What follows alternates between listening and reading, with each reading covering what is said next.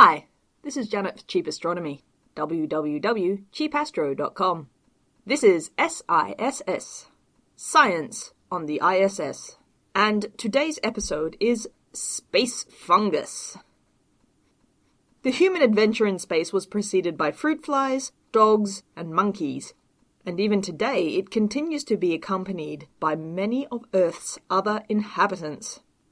When we do eventually start doing some serious mileage out there, we will be taking along some photosynthesizing algae and plants for oxygen and food, and the latest thinking is that we might need to take along some fungi as well. Imagine you are Dr. McCoy, readying for a 5-year mission to explore strange new worlds. You can leave your stethoscope and thermometer at home, since you'll have your trusty tricorder. The only other thing you'll need is a well-stocked medicine cabinet. And there's the rub. It's unlikely that anyone would think of embarking on a 5-year mission to explore strange new worlds without a formidable array of pharmaceuticals. But what do you do when your stock passes its use-by date? This is the rationale for the latest in the long line of, "Hey, let's fly this up to the ISS and see what happens" experiments.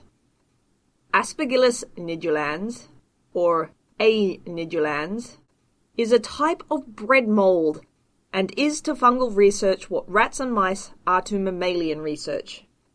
A. nidulans is a model organism for fungi, partly because it survives well under laboratory conditions, and also because it's a fairly bog-standard fungus that does what most fungi do. And something most fungi do is manufacture a range of surprisingly useful secondary metabolites. A secondary metabolite is something produced by an organism that is not vital to its metabolism, growth, or reproduction, but may still be useful for its survival. Good examples of secondary metabolites are caffeine and aspirin, which are unpleasant-tasting compounds produced by plants to discourage herbivores from eating them. In fact, there are many other secondary metabolites produced by plants for much the same reason, but most of them don't have names because they are of no great interest to humans, or they live somewhere inaccessible and have not been discovered by science yet. Caffeine and aspirin have names because they are of huge interest to humans, due to the coincidental effects that they have on us. Where fungi differ from most plants is that they can switch the production of secondary metabolites on and off.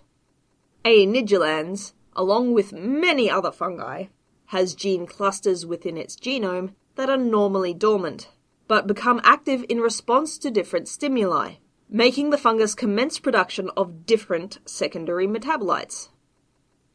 The most famous fungally derived secondary metabolite is, of course, penicillin. It so happens that A. nidulans can produce penicillin under the right conditions, although penicillin is produced much more abundantly by the fungi Penicillium, a fungal family that includes the mold that Alexander Fleming found on some petri dishes that he'd not got around to cleaning up yet. The gene clusters that produce secondary metabolites are generally activated by some kind of stress. Much like plants, the best defense for relatively immobile fungi is to pump out chemicals that can either make them inedible or otherwise kill off anything that might be competing for the same nutrients. Thus, penicillin kills off any bacteria that might have otherwise digested what the fungus likes to digest. In fact, the most common human medicines produced by fungi are antifungal agents, since when you're a fungus, your biggest competitor is generally another fungus. The logic behind sending A. nidulans up to the ISS is that the stress of microgravity and a slight uptick in radiation might switch on a new gene cluster that no one has seen switch on before. Because A. nidulans is such a widely studied model organism, its genome has been fully mapped, so the moment it does produce anything new, we can compare the fungi on the ISS with some control specimens back on Earth, and so identify which gene cluster caused the ISS fungi to do whatever they did. If that gene cluster turns out to be common to other fungi, then the next mission might involve flying up lots of different fungi with that same gene cluster to see which one produces most of the secondary metabolite we are interested in. Then we might start investigating what it is about microgravity that switches on the gene cluster that creates that secondary metabolite. And then we might start investigating how we could go about switching on that gene cluster back on Earth. Despite the Dr. McCoy introduction, the short-term goal of this work is to see if exposure to microgravity will make fungi produce something new and medicinally useful for the people back on Earth. The next trick is then to produce it in large quantities, which is why Alexander Fleming, who kind of stumbled upon penicillin, ended up sharing a Nobel Prize with Howard Florey and Ernst Boris Chain, who figured out how to mass-produce it. For the record, Fleming was a Scot, Florey was an Australian, and Chain was a German Jew who'd had to flee his home country because of the Nazis. Once again demonstrating that evicting your best scientists is no way to win a war. Anyhow, specimens of A. nigilans were launched to the ISS aboard a SpaceX Dragon capsule on the 8th of April 2016. The specimens only stayed aboard for a few weeks and then returned to Earth on the same capsule on the 11th of May 2016. Who knows if a few weeks in orbit will stress a fungus into producing a secondary metabolite that is new to science. But a fresh culture of A. nigilans can begin creating reproductive structures within a day, which we might consider fungal adolescence. So we can expect such a culture will produce all the secondary metabolites it's ever likely to produce within a few weeks. However, it's unlikely we'll be hearing anything about the results of this ISS fungus experiment within a few weeks. Apart from all the analysis and gene sequencing required, figuring out if whatever the fungus produced is medicinally useful is going to require some exhaustive trials and tests. Unless, of course, we stumble upon something amazing after someone forgets to put one of the samples back in the fridge.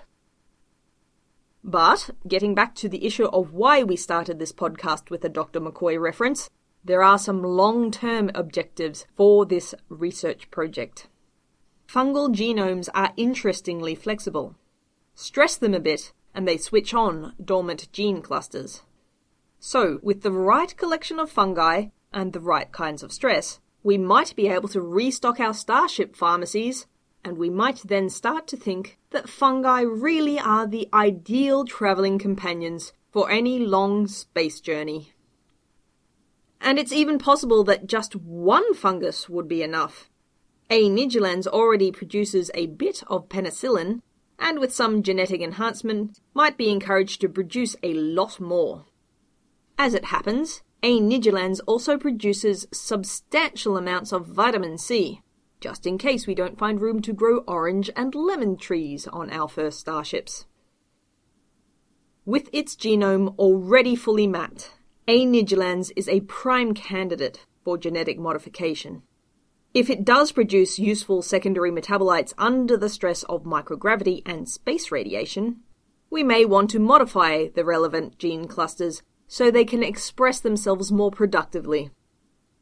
But even if A. nigilans doesn't end up producing exciting new metabolites on its own, we might still be able to introduce exciting new gene clusters into its genome. A modified A. nigilans might then produce a whole range of secondary metabolites, perhaps even aspirin and caffeine, if we insert some plant gene clusters. And maybe if we took this approach to extremes, that modified fungus might cease to be A. nigilans in any real sense, and instead become a synthetic organism.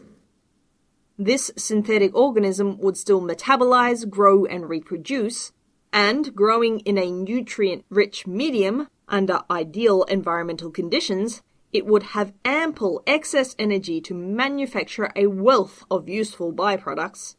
That is, byproducts that are useful to us rather than to the fungus. In exchange, the synthetic fungus and its generational progeny would be doted upon, while they are flown around the cosmos. Like any symbiotic relationship, there are benefits for both parties.